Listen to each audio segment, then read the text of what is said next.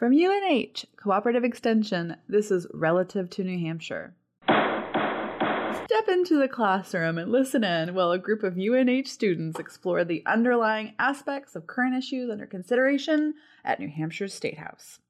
We pick apart those issues and connect with experts, all to share with you insights from our scientific community that enhance our understanding of the biological world right here in New Hampshire, home of the greatest democracy in the world. I'm your moderator, Dr. Anna Kate Wallingford. I'm Tyler. I'm a senior neuroscience and behavior major. Tyler has been following HB 220, establishing medical freedom in immunization, which was passed and adopted in this year's session with an amendment. The amendment essentially added the establishment of a committee to examine the policy of medical intervention going forward. The law states that no person may be compelled to receive an immunization for COVID-19 in order to secure, receive, or access any public facility, any public benefit, or any public service from the state of New Hampshire, any political subdivision thereof, including but not limited to counties, cities, towns, precincts, water districts, school administrative units, or quasi-public entities. Tyler attended public hearings held by the House Committee on Health and Human Services and Elderly Affairs, and he reported to the group on a regular basis what he learned. This group is a team of science liaisons made up of UNH students from a diverse array of programs in the College of Life Sciences and Agriculture, as well as my co-moderators, Extension's Public Engagement Program Manager Nate Burnett and Extension's Public Affairs Manager Lauren Banker. Obviously, this is a controversial topic, and things seem to change from day to day in terms of what we know about this disease. So keep in mind that much of this recording was made in the past. I will be careful to point out when these conversations occurred. But let's jump right in with Tyler's summary of the bill and the hearing he attended in February of 2021. Establishing medical freedom for immunizations. Basically, it establishes the right for people to have bodily integrity and, doesn't compel them to accept any medical intervention that they don't want to have. And it also protects them from being discriminated against, or if they refuse any sort of medical intervention or immunization. I thought it was really interesting because of course, the pandemic and the vaccines that we have going around and what that might mean for the future this year. Like the big argument that kept coming up, of course, was the argument of people having integrity over their own bodies and what they put in their bodies and what they don't. But kind of an interesting origin for this bill was that apparently in New Hampshire, foster parents have to have all of their immunizations before they can foster children, which I did not know. And if they decide that they don't want to get immunized, then they are ineligible to become foster parents. So it's kind of you either get your shots or you can't be parents. And so this bill is, the person who wrote this bill kind of wanted to bypass that, I guess, or make it so that people could be foster parents if they didn't want to immunize. The conversation really went towards how this bill would affect kids in school once we start having more kids in physical classes, and whether it got into, the whole realm of like whether we were going to segregate the non-vaccinated kids to one side of the class and all the other kids to like another side of the class. And like this whole kind of debate started happening. Some were equating getting vaccinated to treating people like they treat them now with like peanut allergies, like that they would still just be a member of the class and that there wouldn't be any segregation, but it's not really the same thing as a peanut allergy, especially if like the kids are like breathing on the other kids. Let's see. It got into like, should schools be mandating vaccines or not? The general consensus was that it should be left up to medical professionals whether we should be mandating vaccines or not. And then they had a doctor of public health, Beth Daly from HHS, come in as like a consultant. She did a lot of like basic information on vaccines, because at that point, the conversation definitely turned towards the coronavirus and getting vaccinated. And so she did a lot of basic information on vaccines. And then after that, she fielded a bunch of questions. One thing that I didn't know was specifically about the Moderna vaccine, which claims to be 95% effective, but what it's effective towards is preventing you from getting sick, and it has no effect on stopping whether you actually get the virus or not. It's just whether you're symptomatic, which was new information to me. I thought that it prevented you from actually getting the virus. So I feel like that's probably a misconception that a lot of the public will have as well. I think when it comes to that Moderna vaccine and the difference between symptoms versus being a carrier of the virus, I think that there's just not enough information about that. So that would basically be the genre of questions you would ask an expert. Is there enough information to make any of the assumptions that people are making? That's my big thing is how much data do we have to collect? How many different types of experiments do we have to collect before we're super certain? This is a question for risk. So even though it'd be really nice to seek out some medical or epidemiological research, you also kind of want to think about who can describe a risk to us.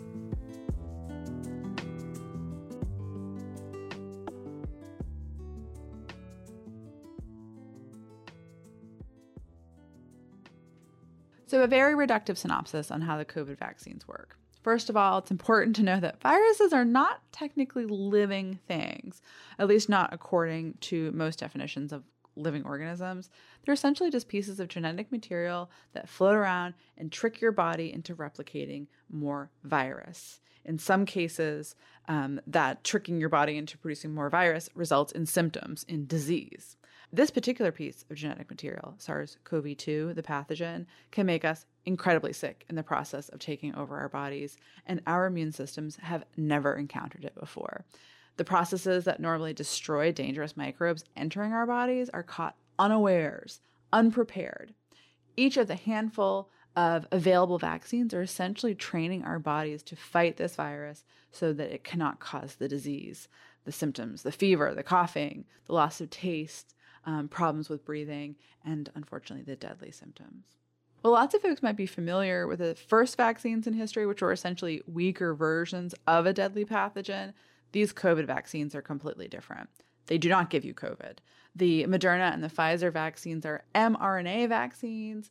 The mRNA vaccines get your body temporarily to produce fakes of the protein that's dotting that lipid coat around the virus, those famous spike proteins that give the virus that corona or crown appearance.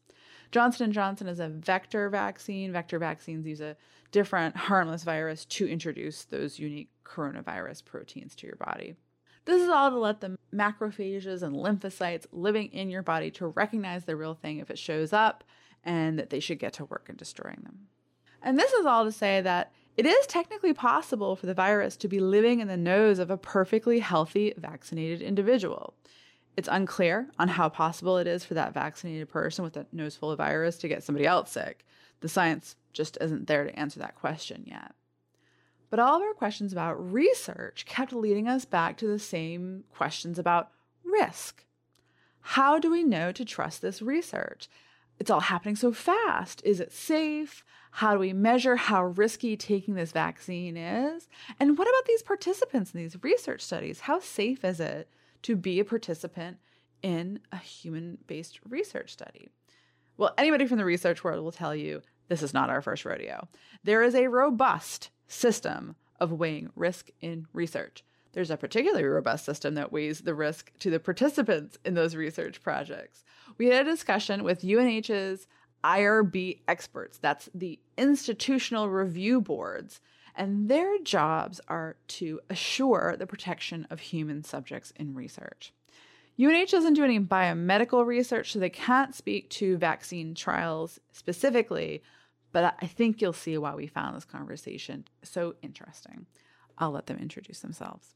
So I'm Julie, and I'm the Director of Research Integrity Services at the university That's a unit within the Office for Research, Economic Engagement, and Outreach. I'm Melissa McGee, and I work with Julie and Sue in Research Integrity Services. I'm a compliance officer. Also, I'm a member of the IRB, and I'm the HIPAA privacy officer for the university. Hi, I'm Sue Jalbert. I also am a compliance officer in Research Integrity Services. I work with IRB, IACUC, and conflicts of interest. So IACUC is the Institutional Animal Care and Use Committee. So that is a similar program for the humane care and use of vertebrate animals. So I think we'll start kind of basic and just ask, what function does the IRB serve for researchers when they propose studies? The IRB is the committee that will review the protocol for the use of human subjects in research to ensure that the human subjects are appropriately protected, not exploited or coerced into participating in research, and to make sure that the research is fully voluntary and that the protocols make sense for what the questions are. And so it's primarily faculty, but also staff members from the university are on the committee. Julie, Sue, and I are administrators as well for the committee, and so we do initial reviews of protocols that are submitted to make sure that they're complete. If you look on the website, there's 3 levels of review. So exempt level of review is 1 IRB member reviews it, and so that's a very minimal risk. Expedited level of review would have 2 reviewers, so potentially still minimal risk, but sometimes the risks are a little bit different. And a full board means at a convened meeting of a quorum of the IRB membership and discussion amongst the members for review of those either greater than minimal risk studies or studies involving vulnerable populations. And the IRB provides feedback and guidance as far as, if there's suggested ways to improve a research study to better protect the rights of the human subjects. So it doesn't just sort of rubber stamp things, and it doesn't just say it does or doesn't approve. It provides pretty detailed feedback. If you've gone through the process, Yeah, this is true. For those that are reviewing research proposals, do they generally have expertise in the area? Like if it was a biology or psychology type study that was being proposed?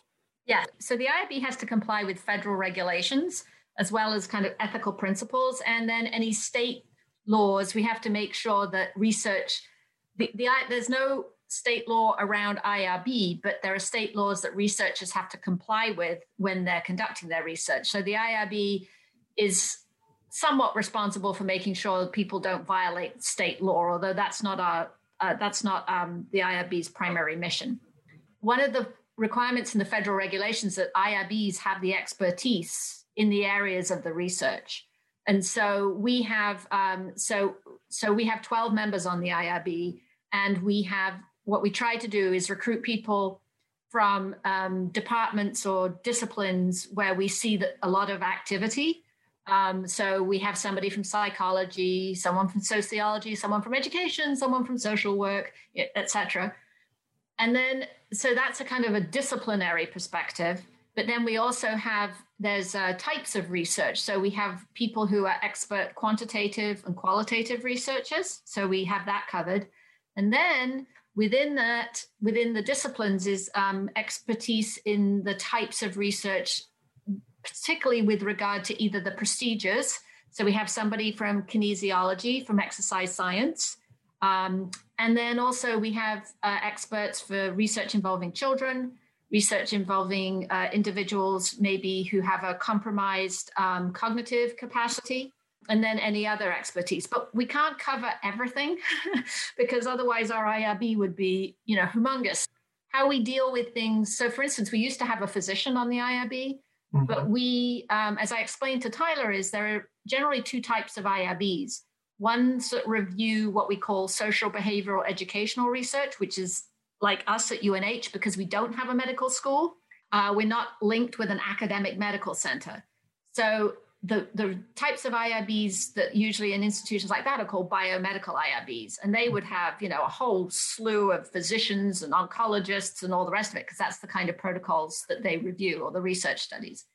But if we have studies where we don't think we have the expertise, then use consultants. So like I said, we had a physician on the IRB for many years, but we don't see that many studies. So when she retired from the university, we decided to go to a consultant role. So we now use physicians as consultants to the IRB if we have anything that exercise scientist feels that she's not qualified to review, if it's got a more medical piece to it that she's not comfortable with, then we'll get a consult. So that's how we handle it. And that's kind of normal, so that we meet the spirit and the kind of the requirements of the regulations around that piece.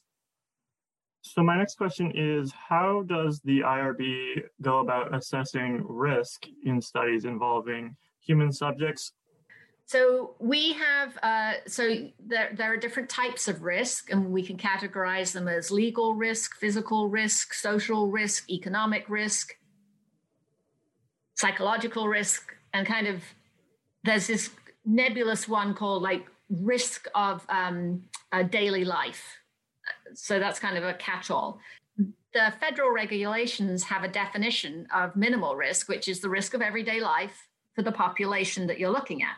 So the risk of everyday life for you, for a student walking across campus, would be very different than somebody who has to commute down to Boston, every day just because of traffic and all the rest of it. So it's relative to the risk of the individual, to the life of the person. And so there is actually, I should have looked this up, it's risk of harm.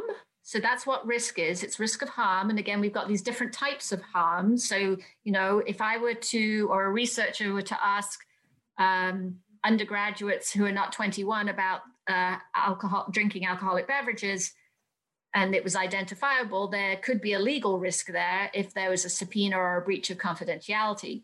Whereas asking about your dining habits, probably, that's minimal risk. So one is a legal risk, one is kind of risk of everyday life. So there's different types of risk. So we look at what is the researcher doing, and in social behavioral research, that's generally what kinds of questions are you asking.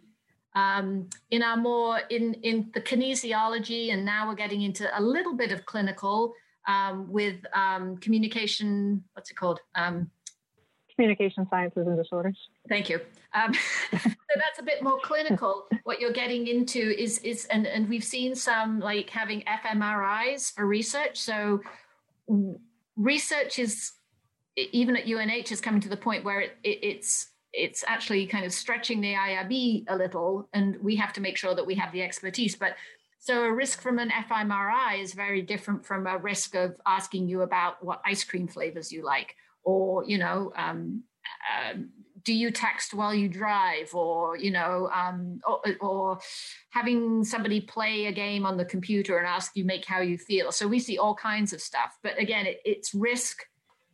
What harm might the procedure, the activity, or the information elicited, what harm might that cause? Primarily for information, it's if there's a breach of confidentiality. So if somehow, you left your laptop in the library and you had all your data on it and you didn't lock it, and somebody stole your laptop, broke into it and found interview transcripts that are on your computer, that would be a breach of confidentiality. We had a researcher who had his laptop stolen from his car when everything got stolen out of his car, and he had all his research data on it. So that's what a breach of confidentiality is.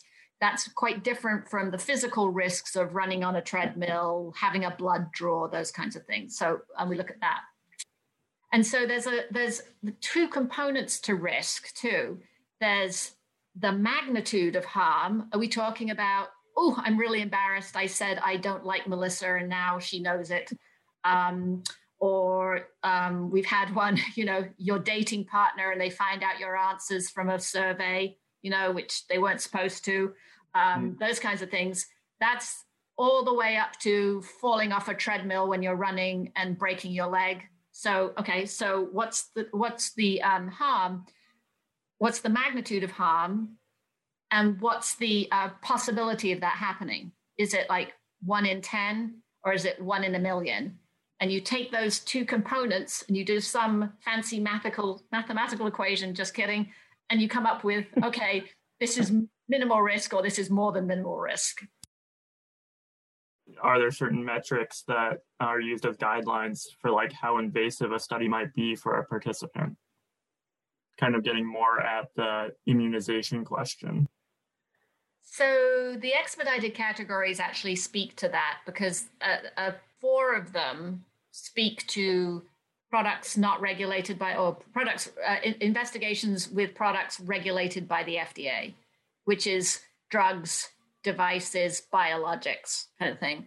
It's got blood draws in it. Another one has to do with procedures you'd normally see at a physician's office. So you can do anything except radiation, you can do through that one. So that would be like an EKG, an EEG, probably an fMRI, those kinds of things. And then another category is to do with, again, to regular procedures in an office, putting sensors on, spitting, urine, those kinds of things. But one of them actually does have in there, and maybe Melissa's looking it up, it's about, it can't be invasive. Is that, am I right, Melissa? Right. So it's non-invasive procedures routinely employed in clinical practice. So things like physical sensors on the body, weighing or testing sensory acuity, MRI, ECG, EKGs, but not X-ray or microwave. So that shows you. So we can review these as expedited as long as they're minimal risk. So if it doesn't fall into that category or none of the other categories, then it has to go to full board, which unless it was the blood draw, which is expedited number 1, I think, then that would lead you to believe more invasive things need to go to full board. And I would point out that the words exempt and expedited have nothing to do with speed or the way that the review is conducted, particularly at UNH, because we do review all exempt level studies. It's just at the forefront of my mind because I had to answer a question this morning from somebody who wants to participate in an IRB that another institution deemed to be exempt from review. So we would call something that doesn't require IRB review is not human subjects research. But if it's human subjects research, it will be reviewed by our IRB at one of the 3 levels. And exempt is just a level. Expedited doesn't mean it happens any faster than exempt. So they're the names from the regulation. So you were looking for, to talk about, or specifically at immunizations, right? So we're talking about vaccine trials. Is that where you want this to go because of the IRB? Yeah, so the bill that I'm looking at, it's trying to establish freedom from immunizations. And when I attended the public hearing, I actually learned that the origin of this bill was made because I guess people that are looking to be prospective parents in the foster care system have to have all of their immunizations in order to adopt. And if you're unable to get them for whatever reason, whether it's biology or a belief system, you're ineligible to be in the foster care system. And so we're kind of extrapolating that now with the current times that we're in into vaccines as well. Okay. Oh, this is constitutionally complicated, I will say, as a lawyer. Yes. Very complicated concerns. It has to do with individual rights versus regulatory rights of the government. And very interesting origin. I didn't know that was where you were coming from. They also talked a lot about in the public hearing what the implications for this would be with children in the coming months with the new school year, grade school children, whether those that had not gotten a vaccine yet, or their parents don't believe in vaccinations, whether they would be in separate classrooms or if they would be divided with plexiglass barriers in the same classroom, or how that would look as well. So as you said, there are definitely a lot of complications that come with this bill for sure. Yeah, and so I would think that just to stay on the kind of the IRB piece of it is that if somebody, I mean, so right now, the COVID-19 is not actually, or it's authorized by emergency use by the FDA. Just to get it hasn't gone, it's gone through the clinical trials, but it's not a regular vaccine. I mean, it is a vaccine, but again, it's under emergency use. And these are incredibly unique times for vaccine development. So Professor Alsawa in MCBS, she has an ethics class. And so I went to talk to them a couple of weeks ago, and I just pulled up an image that I found in a Nature paper about the standard development of a vaccine is somewhere usually between 12 to 20 years, and actually a lot of drugs, if they make it past, the bench science, then the animal testing. And once you've gone through the animal testing, then you have to go into clinical trials, phase 1, 2, 3. Then it gets authorized if it's successful. And there's phase 4, which is the monitoring of the drug or whatever. And vaccines are no different. But the development of the COVID-19 vaccine was, 12 to 15 months. And so where I think that if people, as I see it, there are lots of reasons for maybe not getting vaccinated, but one of them might be it's not safe. And so one way to counter that is, particularly if you're going to go to a public hearing to talk about the safety of vaccines.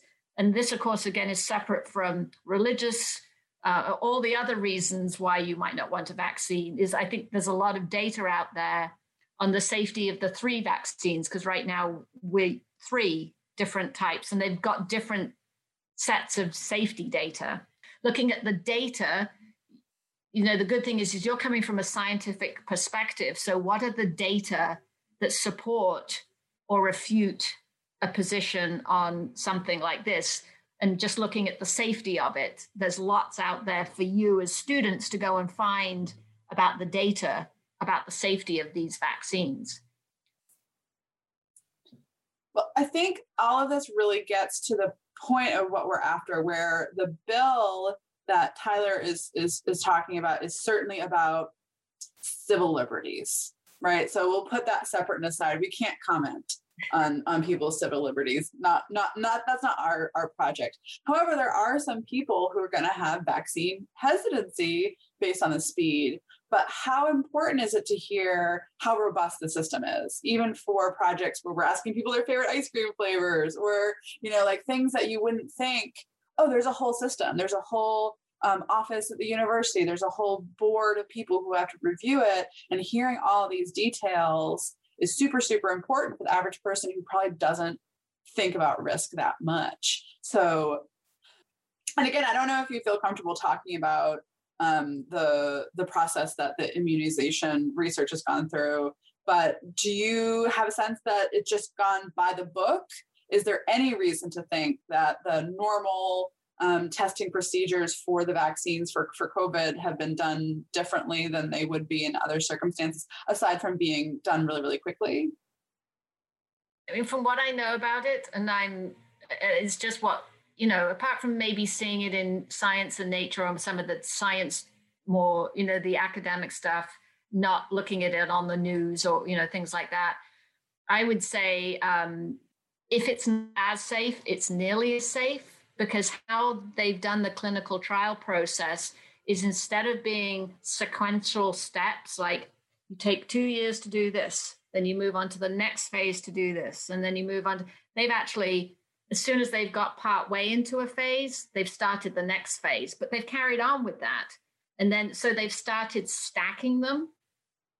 And so that's how they've managed to compress the timeline. And as I understand it, they're still doing everything that they've done before. It's just, it's not like that. I'll send you the graphic from this Nature article because it really helped. You talk about science communication, right? It was like, oh, I'm a lay person. I mean, I understand clinical trials, but don't understand everything, whatever. But it was like, oh, this makes sense. So, yeah. That would be terrific. That's exactly what we're looking for, because we're obviously not here to tell people, don't worry, it's safe. It's more like, how do you decide whether or not it's safe? And knowing that none of the steps have been skipped, they've just been done in a kind of accelerated fashion. Yeah.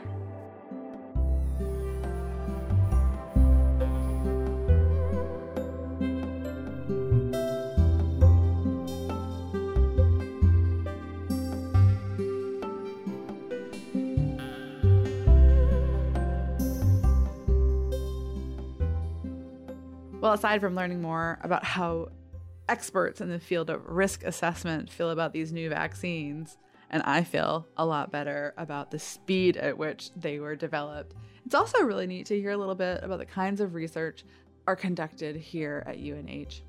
So a big thank you to everybody who helped us with this project, and thank you for listening. Relative to New Hampshire is a production of UNH Cooperative Extension, an equal opportunity educator and employer. All music is used by permission or by Creative Commons licensing. UNH Cooperative Extension is a nonpartisan organization. The views and opinions expressed in this podcast are not necessarily those of the university, its trustees, or its volunteers. Inclusion or exclusion of commercial enterprises in this podcast does not equate endorsement. The University of New Hampshire, New Hampshire counties, and the U.S. Department of Agriculture cooperate to provide extension programming in the Granite State. This podcast was made possible by the UNH Extension Internship Program. If you're interested in supporting great work like this for the future, learn more at extension.unh.edu/internships.